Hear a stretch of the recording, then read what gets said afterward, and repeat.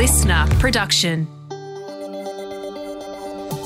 Why property stocks were some of today's worst. And what does today's data mean for next week's interest rate decision? Good afternoon, I'm Steve. I'm Laura. It's Thursday, the 29th of June. Welcome to the CommSec Market Update. Well, Laura, happy Thursday. We're back again. Welcome back, Stevie. How was your holiday? Thanks so much. It was good overall, I would say. Give it a rating of 7 out of 10. Oh. Yep. It was good. We went to South Korea for 2 weeks with my toddler. We deducted the points due to the toddler on the plane. I mean, it was nice having the toddler on the plane with us, but he went kind of feral on the way there. Completely nuts. 10 hours. We got an Asiana flight over to South Korea, and this was the same airline that had the door opened by a passenger who lost his job and needed some fresh air. So... And did that happen on your flight? It didn't happen, but no. I think if my toddler knew how to open the door, he probably would have done the same thing. But apart from that, it was great. Okay, that's good to hear. Awesome. Well, we're very happy to have you back. Well, thank you for having me back. Let's talk about the market. Yes, absolutely. And it was an interesting day today because the market was completely flat by the end of the session, which perhaps contradicts my statement that it was an interesting day. But we were up this morning by about 1/3%, had some data released.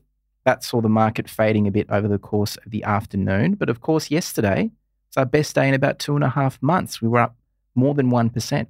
We were indeed. So we ended 2 straight days of gains, but only just. We were down about 2 points or less than 1/10%. As Stevie mentioned, we were up earlier in the session. We saw quite a muted response to those retail sales figures. I mean, yesterday when we got the inflation data, we saw the market skyrocket upwards.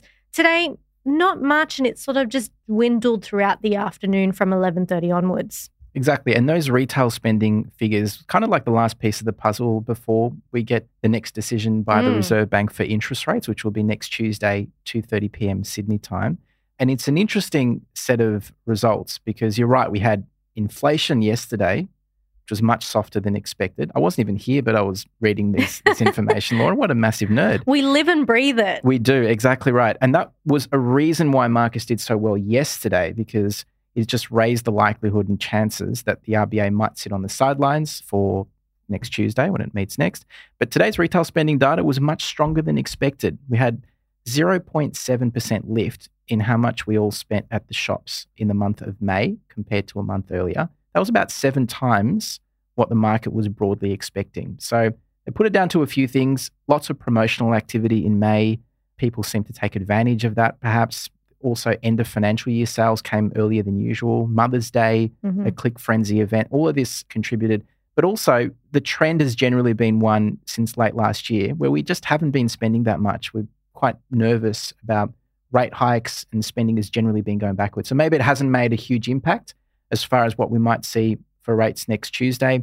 We still think there's about at least CBA economists, 60% chance that rates are going to stay on hold, 40% chance that we could get a small hike of 25 basis points or 1/4%. So it's going to be a close call, but more likely to see no move next week. Exactly. We also got job vacancies today. They fell by 2% over the 3 months to May. And over the year, job vacancies have now fallen 10%. So the continued decline since May last year could suggest we're now past the peak of tightness in the job market, which was really quite sticky for a while there, wasn't it? It was. And that's another big, like last week, we had those job figures which were much stronger than expected. So that added to the likelihood of perhaps a rate hike. So lots of moving parts, and expected. It was, and that inflation report yesterday weaker than expected, and today's retail sales stronger. So there's a lot for the Reserve Bank to kind of look through, I guess, next week and make a decision on rates. But what else did we see as far as stocks go today? Could be another close call with that RBA decision next Tuesday. So I just want to mention as well, so far this week we're up 1.4%. Ah, beautiful. And go on. 0.5% for the month. Yep. 1 day to go. Yep. For both. Yep. How exciting. Right. Yeah, we're up 1/4% over the quarter. Is not much. Well, we're going to go into up about 9% over the year. Very exciting stuff. So we'll see what happens tomorrow. Today, though, 7 of the 11 sectors lifted. We saw tech stocks leading the charge with the likes of WiseTech and Xero doing well. Financials also improved, helped by the major banks. ANZ actually rose the most. It got a broker upgrade as well, which helped. Utilities, they did worse today, and miners were a weight as well, with gold miners falling as a group after the precious metal fell. It's been falling a little bit for the past few days. And also property stocks, they didn't do so well. They were some of the hardest hit. And it's really not surprising because there was a really long list of almost 40 companies there that traded ex-distribution, which is exactly the same as ex-dividend, the cutoff for who gets a dividend payment or not. Most companies in different sectors, they tend to trade ex-div on different days. But for property stocks, you tend to see a whole group of them trading ex-div at the same time. So that weighs on property stocks when they do. And we had other stocks trading ex-div too, didn't we? We had over 70 stocks in total trading ex-dividend, including ETFs as well today. So we saw APA down, Charter Hall. These are mostly, as you said, the real estate stocks. We also saw Growthpoint Properties, that was down quite a bit. Stockland, they were all on the losers list today, and they topped the losers list, really, real estate stocks. Toll operator Transurban was another stock declining after trading ex-dividend, but there was also an announcement today that the competition regulator, the ACCC, the Australian Competition and Consumer Commission, they raised concerns about Transurban's proposed acquisition of a majority interest in Horizon Roads. So essentially, they're just worried that they're going to be way too big and become a monopoly, I suppose. Yeah, and the interesting thing about that is that the amount that Transurban actually declined today was about 2%, 31 cents per share. The dividend, 31.5 cents per share. So there actually didn't seem to be, at the end of the day, a huge reaction to that announcement from the ACCC. It perhaps had more to do with the fact that it was ex-distribution. But you pointed out APA Group as well. So these are stocks that are some of the biggest companies in their respective sectors, and that's why they really weighed on the market overall. Yeah, APA Group, part of the utility sector, and that's why we saw that sector falling most today. Exactly. And one of the best performers today ended up being PointsBet, which is the betting company that Shaq always seemed to do a lot of funny ads for, but it rose 5.5% today. It was a bidding war for the company recently. Two different organizations have been interested in buying the betting company's US arm, one called Fanatics and another called DraftKings. Today, Fanatics sweetened the takeover offer, putting more money on the table, about that was yesterday actually, $333 million in Aussie dollar terms. That's about 50% more than what the prior offer was. But of course, with PointsBet, it hasn't been smooth sailing for investors because, yes, it more than doubled in share price in 2020, for 40% in 2021, for almost 80% last year. So a long way to go to get back to those heights. It sounds like you've been keeping up to date with Craig and I's podcast. We mentioned all of that yesterday, Stevie. I'm glad you've been tuning in while you've been away on holiday. Well, you're welcome, Laura. I just thought, the longer I don't listen to the podcast, the more fun we'll have when we get back together.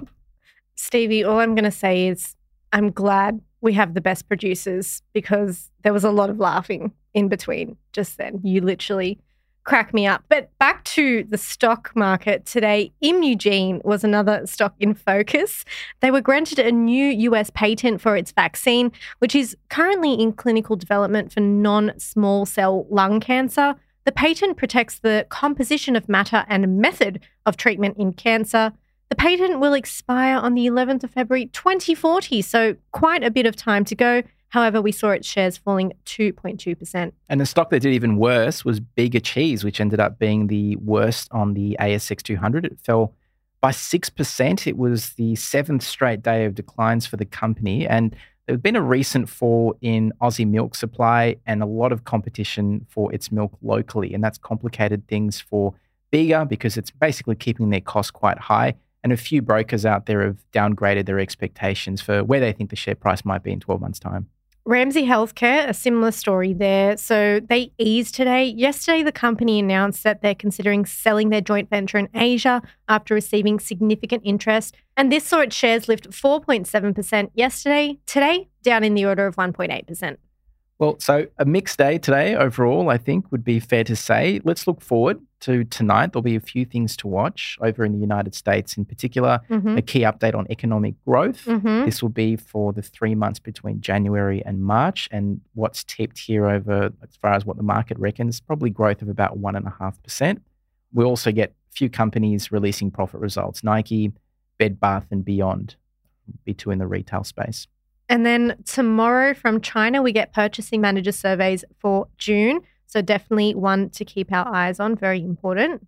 And tomorrow, of course, Laura, is the last day of the quarter, month, and financial year as well. And that's partly important because you can get some more unpredictable moves as we approach the end of trade tomorrow. Something to just be mindful of. But I think that probably wraps it up for another day. You missed one thing. It's also the last day of the week. It's the last day of the week as well. Oh, my goodness. There you have it. Well, it's good that we're doing this together, Laura. Imagine what would happen, hey, if we missed out. But anyway, have a great evening, everyone, and we'll do this again tomorrow. Lovely to have you back. Thank you.